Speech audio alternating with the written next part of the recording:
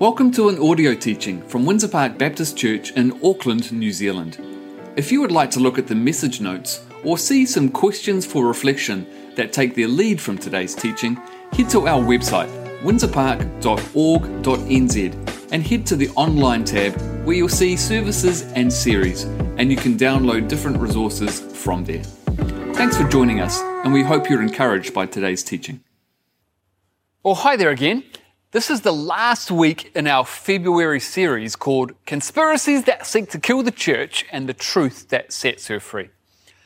Over this last month, I've been addressing some quite big topics that hopefully help us think about how we live out our faith in today's world.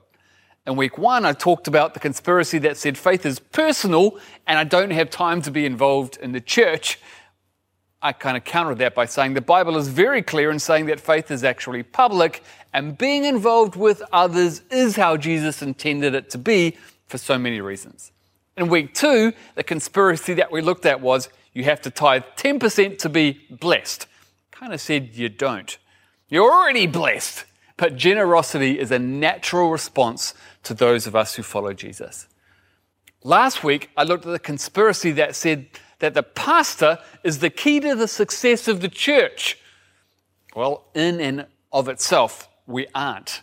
We're just one person among many who bring our gifts and abilities to the table. Together, we're better always. That's what the Bible says. That's what we try to live out.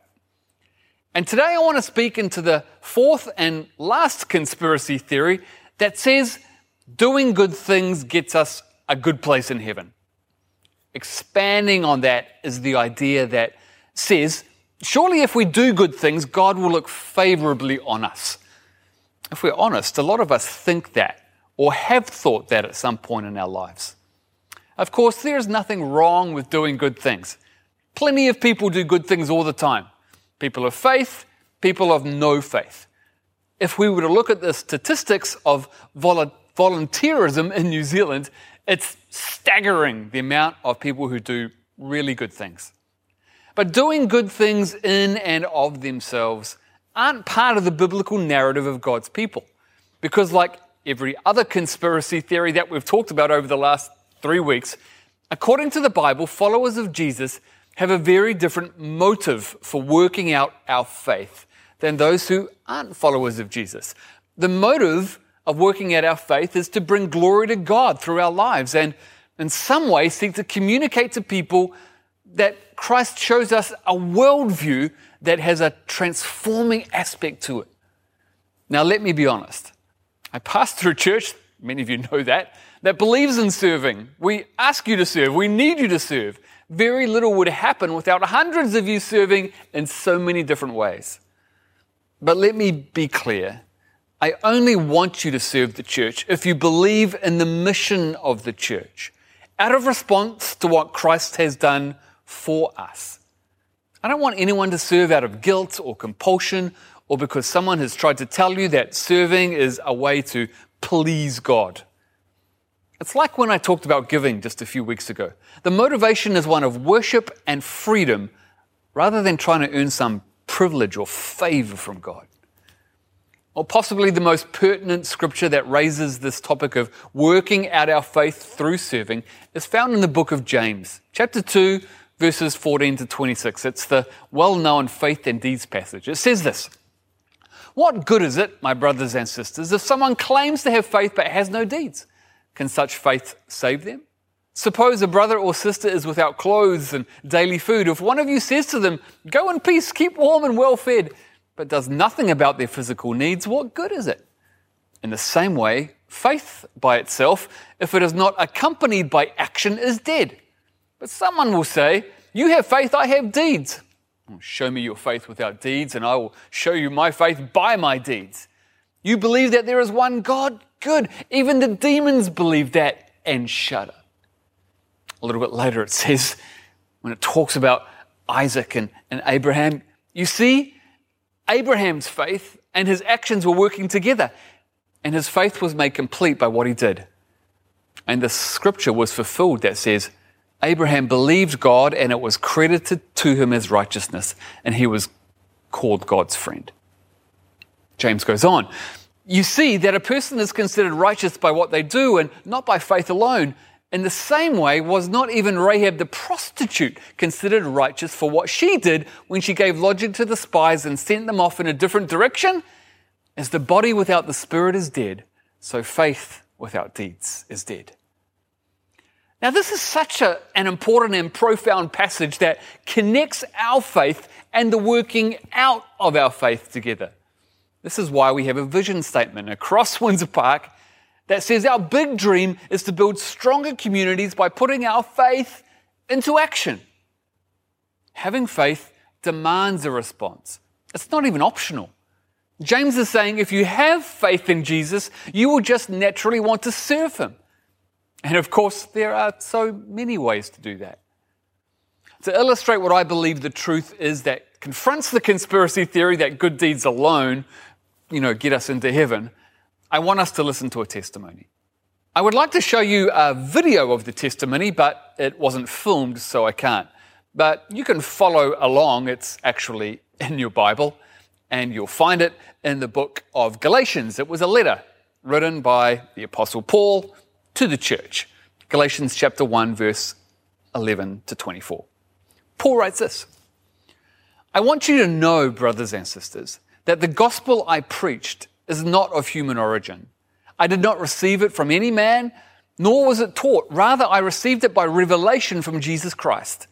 For you have heard of my previous way of life in Judaism, how intensely I persecuted the church of God and tried to destroy it. I was advancing in Judaism beyond many of my own age among my people and was extremely zealous for the traditions of my fathers. But when God, who set me apart from my mother's womb and called me by his grace, was pleased to reveal his Son in me so that I might preach him among the Gentiles, my immediate response was not to consult any human being. I did not go up to Jerusalem to see those who were apostles before I was, but I went to Arabia. Later, I returned to Damascus. Then, after 3 years, I went up to Jerusalem to get acquainted with Cephas and stayed with him for 15 days. I saw none of the other apostles, only James, the Lord's brother. I assure you before God that what I am writing to you is no lie. Then I went to Syria and Cilicia. I was personally unknown to the churches of Judea that are in Christ. They only heard the report. The man who formerly persecuted us is now preaching the faith he once tried to destroy. And they praise God because of me. Now, most of you will know that the letter was written by Paul, and we need some context on him. Well, here is some. Paul was a fairly typical person for his time, born into a religiously observant Jewish family in Tarsus. He had a fairly proud heritage. Descended from the tribe of Benjamin, given the name Saul, which was the name of the most illustrious member of that tribe in history, Saul, the first king of Israel. Paul was registered also as a Roman citizen, a rare privilege for people of his descent, probably gained through his father or grandfather serving in a military arm under maybe Pompey or Antony. Paul's family was one of a moderate degree of wealth. The family owned property, and in order to be a citizen of Tarsus and own property meant a relatively high level of wealth, derived from the family business of tent making, or more widely interpreted as leather making. He was well educated in the areas of philosophy and literature, and by his own admission, well educated in Judaism. I guess in summary, we could perhaps class Paul as part of the privileged, a very small section of society. And most significantly, though, Paul was no angel as far as the church goes. The Bible shows that he was an active persecutor of the church. Such was his zeal for the law and the traditions of Israel that he assaulted the infant church with utmost violence in his attempt to destroy it. We see this in Acts chapter 8, verse 3, where it says, "But Saul began to destroy the church, going from house to house. He dragged off men and women and put them in prison." A nasty character. But things changed dramatically for Paul when he turned to Christ. Acts chapter 9, verse 1. "Meanwhile, Saul was still breathing out murderous threats against the Lord's disciples. He went to the high priest and asked for letters to the synagogues in Damascus so that if he found any there who belonged to the way, whether men or women, he might take them as prisoners to Jerusalem. Goes on, as he neared Damascus on his journey, suddenly a light from heaven flashed around him. He fell to the ground and heard a voice say to him, "Saul, Saul, why do you persecute me?" "Who are you, Lord?" Saul asked. "I am Jesus, whom you are persecuting," he replied. "Now get up and go into the city, and you will be told what you must do." And life changed dramatically for Paul after that encounter. His testimony that I read earlier becomes an incredible story. It's dramatic, and it's a massive transformation in his life. Paul's comments in the letter to the church in Galatia are crucial in our understanding of why we might want to be involved in serving the kingdom of God through the local church like Paul. His transformation shows us a pattern that could be useful to us to see. Firstly, Paul recognized that God had set him apart from the beginning. He says in his testimony in Galatians chapter 1, verse 15, "But when God, who set me apart from my mother's womb." Now, as a Jew, Paul would have been very familiar with the Old Testament, and there are a whole bunch of Psalms that speak into that. Psalm 22, verse 9, "Yet you brought me out of the womb. You made me trust in you, even at my mother's breast."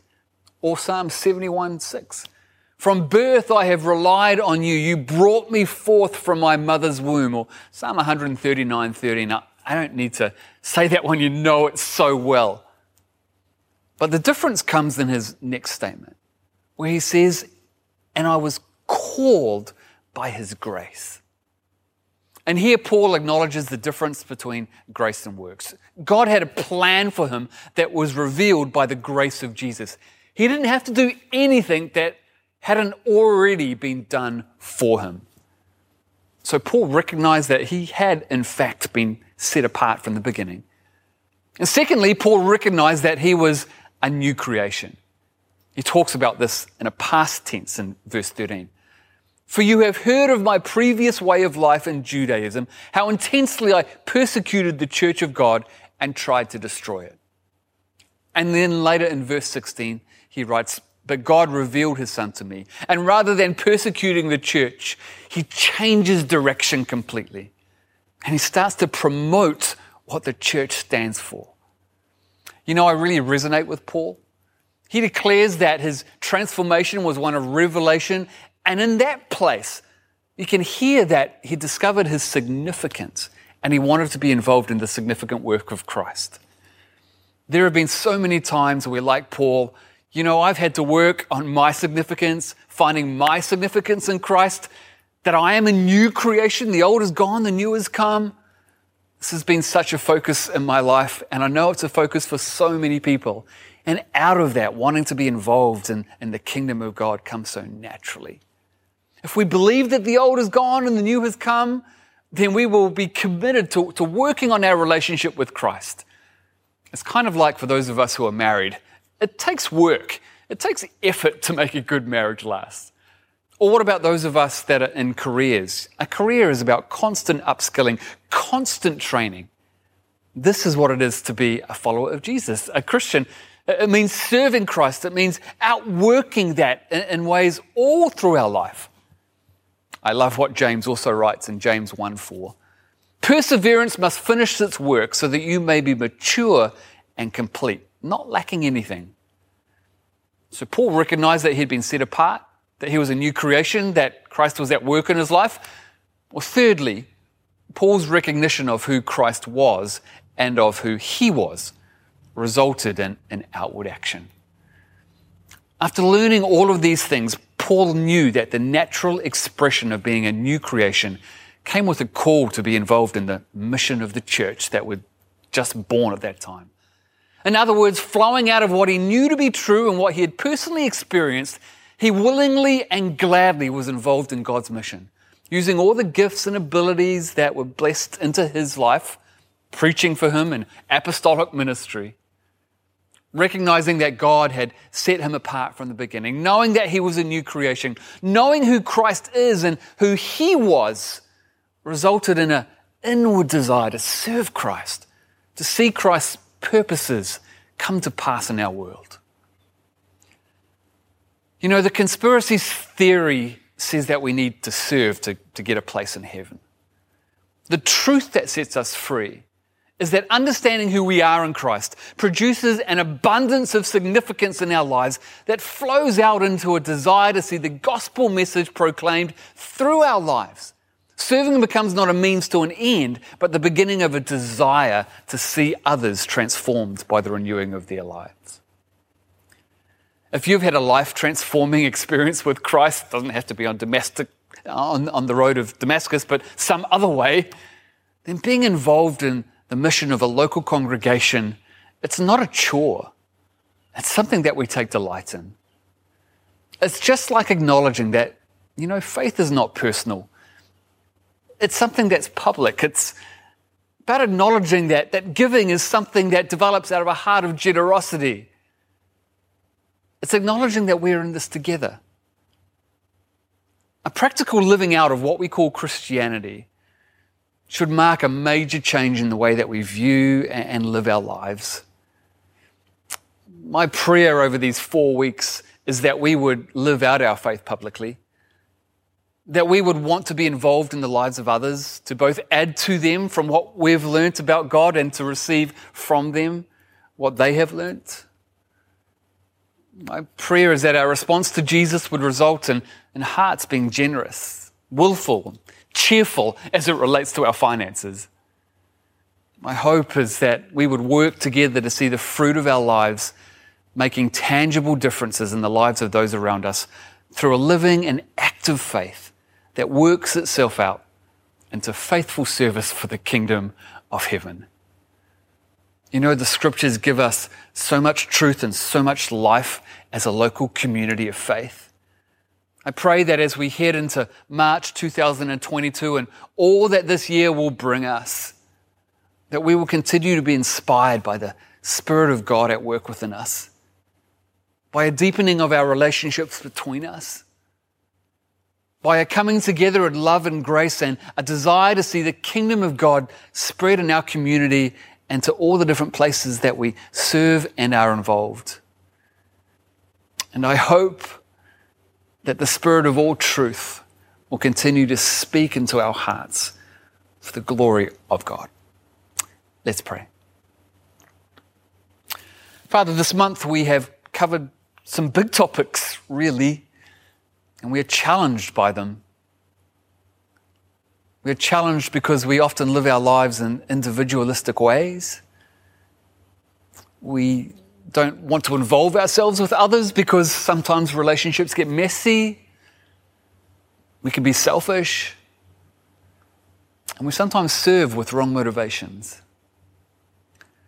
I pray that you would help us to worship you through the way that we live, that we might reflect upon our encounters with you all through our life, and that we would open up our hearts to continue the process of being changed, being softened, being matured, so that the older we get, the more open we are to serving you and honoring you and desiring to see your kingdom come in this world.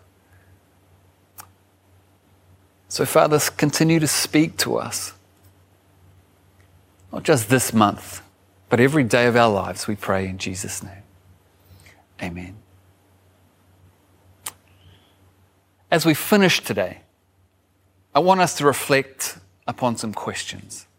The questions will come up on the screen, and I'm going to allow you just a little bit of time to hear what God might be saying to you in your hearts.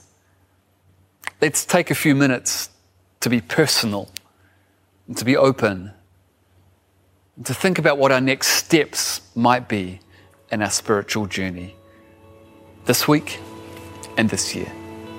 Let's take a few moments as we reflect upon these questions. How do you let God speak to you? And what space might you need to allow in your life to listen to Him more this year?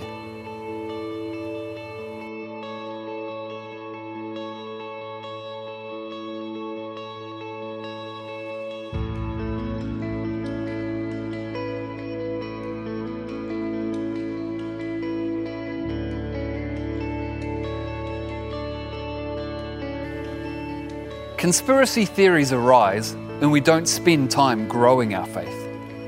What spiritual practices might you need to adopt this year?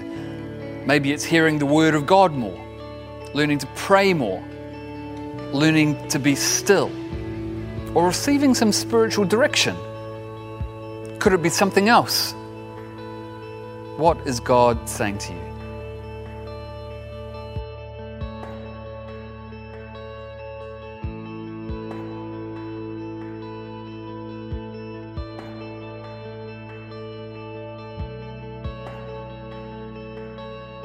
The conspiracy theories we've been talking about all seek to stifle the effectiveness of the local church. What commitment do you need to make this year that will help you continue to want to be involved in the local church, which is Jesus' plan for the world?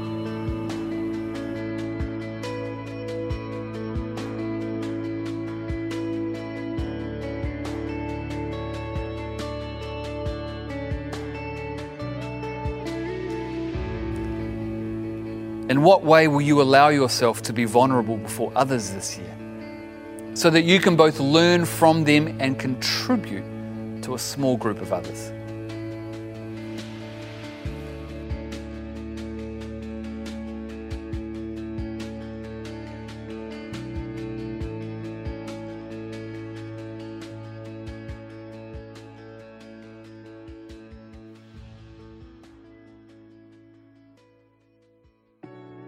Thank you for joining our audio teaching today. If there are ways that we can continue to support you or help you in your journey, please reach out to us. Head to our website, windsorpark.org.nz, and you'll find various ways to contact us. God bless.